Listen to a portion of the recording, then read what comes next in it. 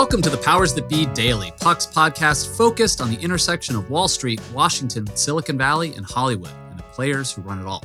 I'm Peter Hamby. It's Monday, April 11th, which means it's Media Monday here on the pod. We'll be talking about all things media with our fearless leader, John Kelly. Today, we'll talk about the apparent comeback of the White House Correspondents' Dinner and whether the new COVID subvariant is an actual threat to party season in the Beltway or just something for journalists to write about. And it's also David Zaslav's first day as CEO of Warner Brothers Discovery. Can he make this Franken company the darling of Wall Street? We'll hear about all that and more on today's episode of The Powers That Be.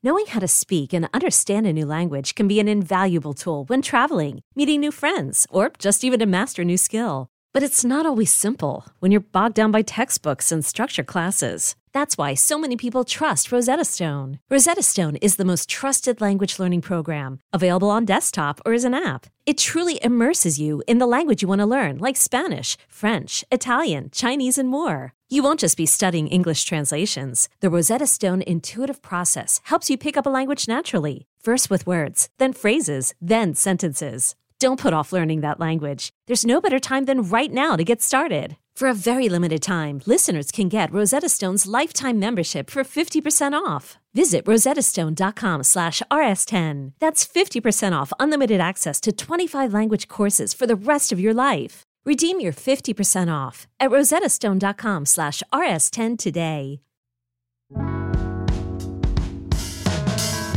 Happy Monday, everybody.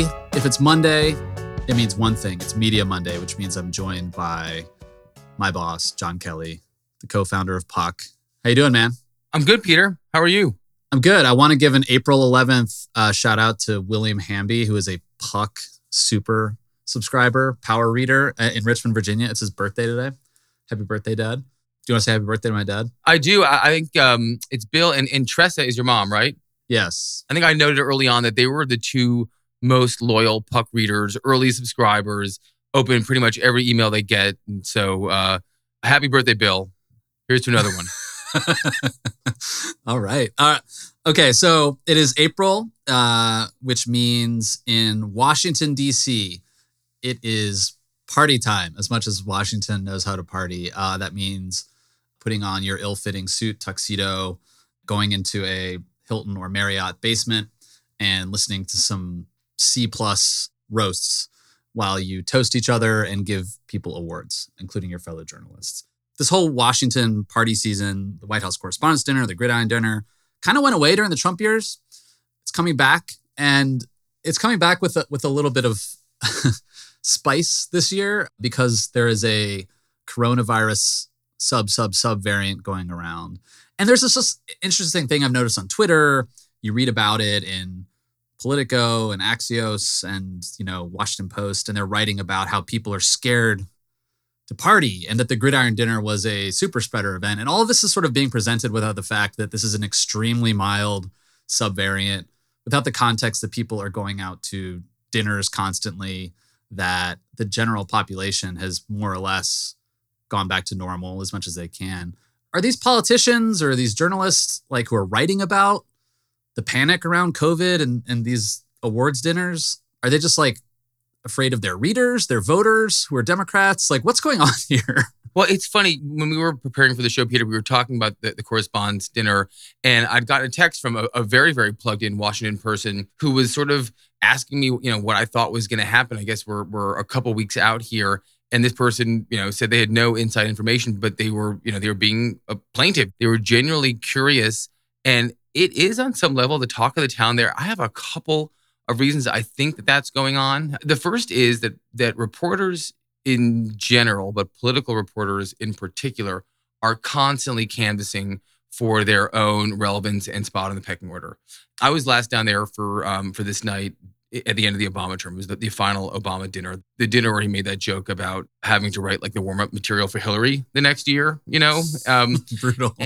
And I remember I was staying at the Washington Hilton too, so I remember everyone coming in, and it was the most star-studded it had been. I mean, you were a part of DC of the sort of slightly previous era, but you know how how star-studded the Obama administration was at the end, and how many people kind of wanted to be around Obama era DC. And I think that a lot of political journalists, from network TV to what we used to call print, saw Washington as being cooler than it had ever been in the final years of the Obama administration.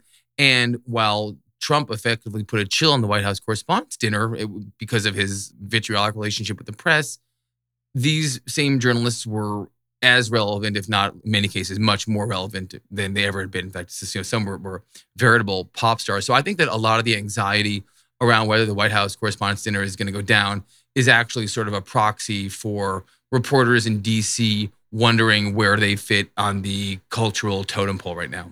So I was in DC basically from 2005 until 2015. So a good 10-year span when things changed a lot in that city, culturally, politically.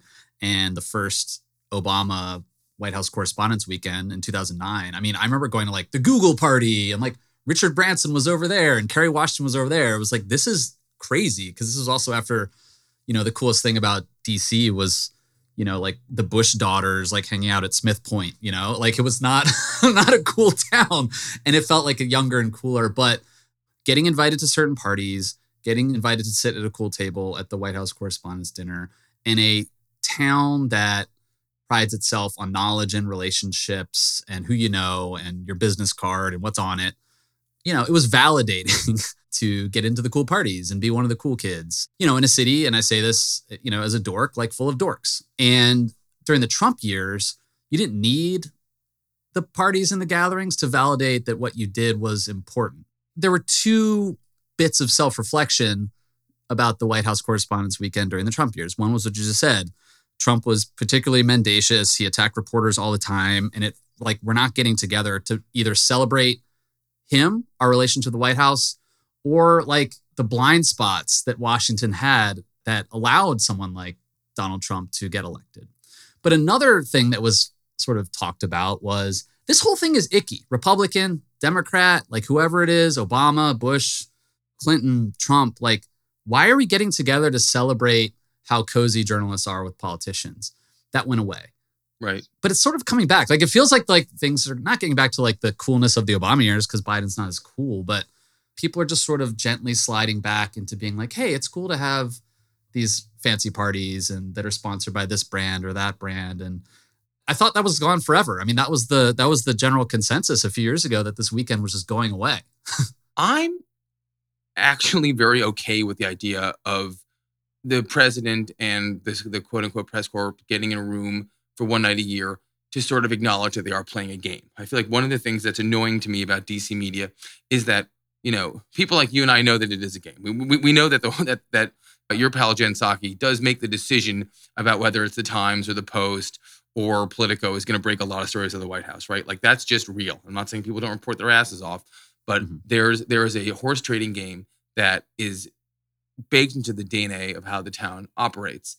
And we know that, the people in that room know that. And I think there's actually something healthy about acknowledging on one night that there is a ton of back scratching and favor trading that goes into how information gets out. The very notion of a press pool is predicated on the idea that you're giving out similar information to an astounding number of reporters, and that people get the upper hand. It often has to do with the length of the relationship, or maybe some sort of small compromise that someone has. So I'm actually kind of cool with calling a spade and being open about it for a night. Yeah, I just think it's like depends sort of what the conversation is like and the humor is like. I mean, aforementioned Bill Hamby, my dad, went to, him and my mom were both TV journalists back in the day and like know a lot of people there. And my dad got invited to one, I think it was 2004, 5, or 6 or something, maybe even 2003. And Bush made that joke about like looking for WMDs. He's like, oops, can't find them. Ha ha ha. And it was like that was like so icky, to a lot of people, that he was joking about the false pretext for a war that was at the time killing lots of young Americans in the Middle East. Yeah, and it was just that was a comment that was made for the Michael Moore movie, totally. Oh my God, yeah. Brain dead. Anyway, yeah, I just want to just drill down real quick on this COVID DC thing. And I also want to talk to you about something else happening this Media Monday, which is David Zaslav's first day at Warner Brothers Discovery, after this break.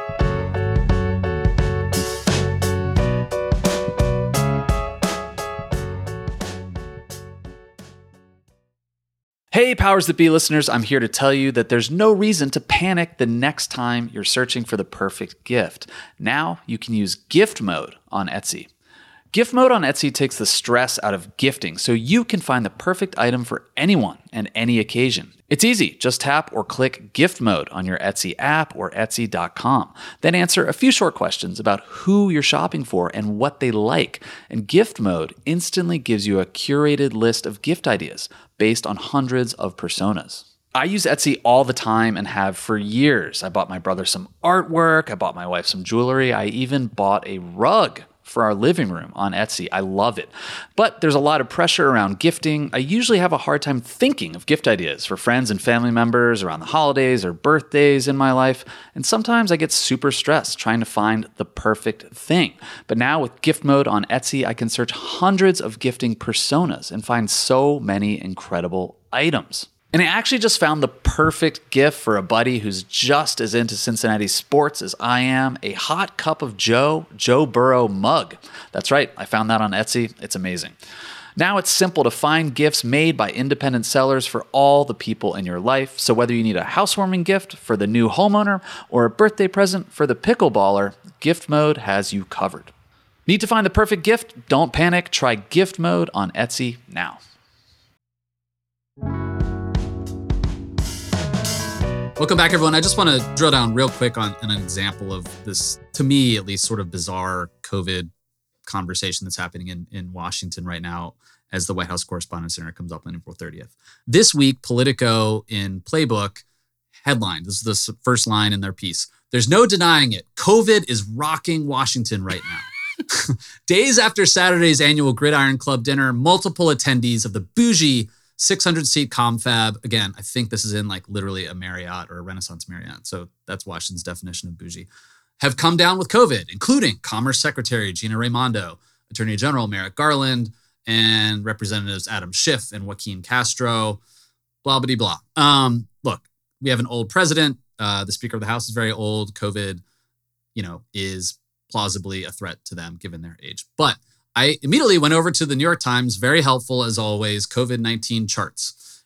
COVID hospitalizations, at the time I tweeted this and also today in Washington, the daily average, 65 total people per 100,000, 9, 14-day change, down 21%. And so yes, while this sub variant is popping a little bit right now, the threat in terms of hospitalizations and deaths is very small. And yet Democrats and their counterparts in the media who have readerships and voters who probably skew to the left and care a lot about COVID, I feel like they're just like have that audience in the back of their head. And this is also the David Leonhardt riff, which is that at the same time, if you are a registered Democrat or you are a progressive, you are simultaneously the most vaccinated you could possibly be and the most scared of getting back to normal. So it just feels a little performative here. And also like the definition of Washington is very specifically like, Commerce Secretary Gina Raimondo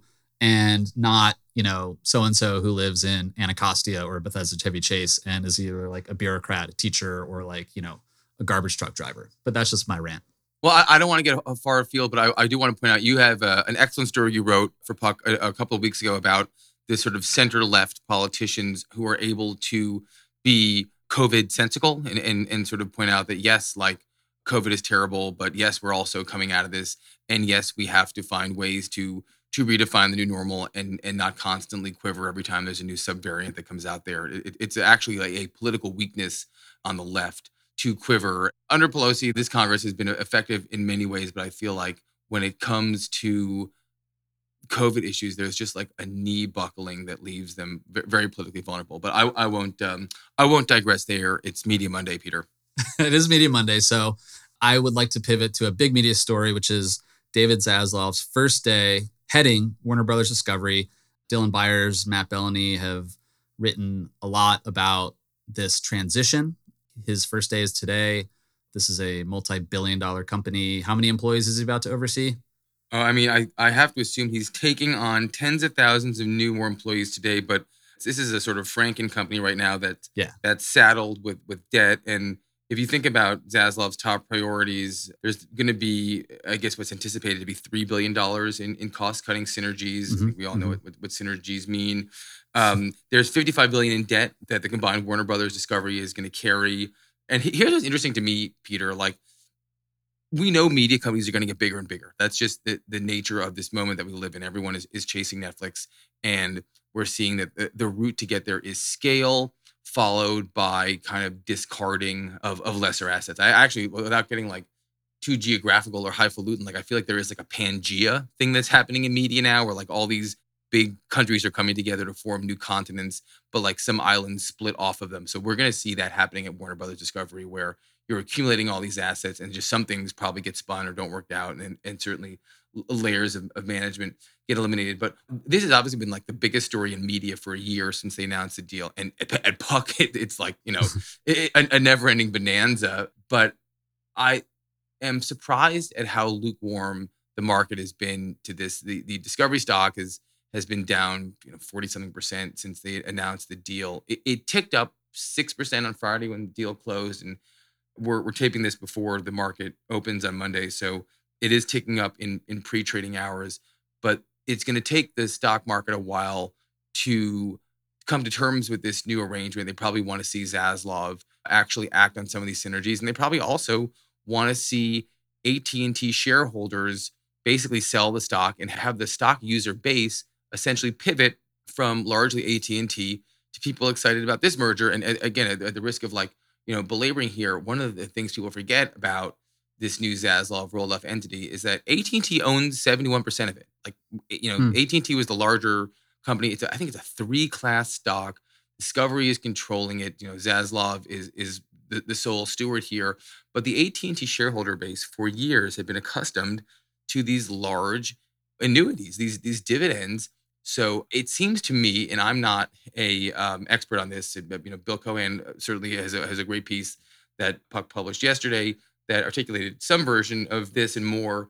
The stock has to move into the right stockholder base, and that's going to take time and really shrewd executive chairmanship on Zaslav's part to get it there. But this is not investment advice, obviously, but and I wouldn't take my own investment advice. I didn't think about that angle at all, honestly. It's complicated. This is a different, this is very different. You're rolling up to a publicly traded company. It's trading at $25 a share and a sort of humongous asset, a humongous division of a stupendously humongous public entity.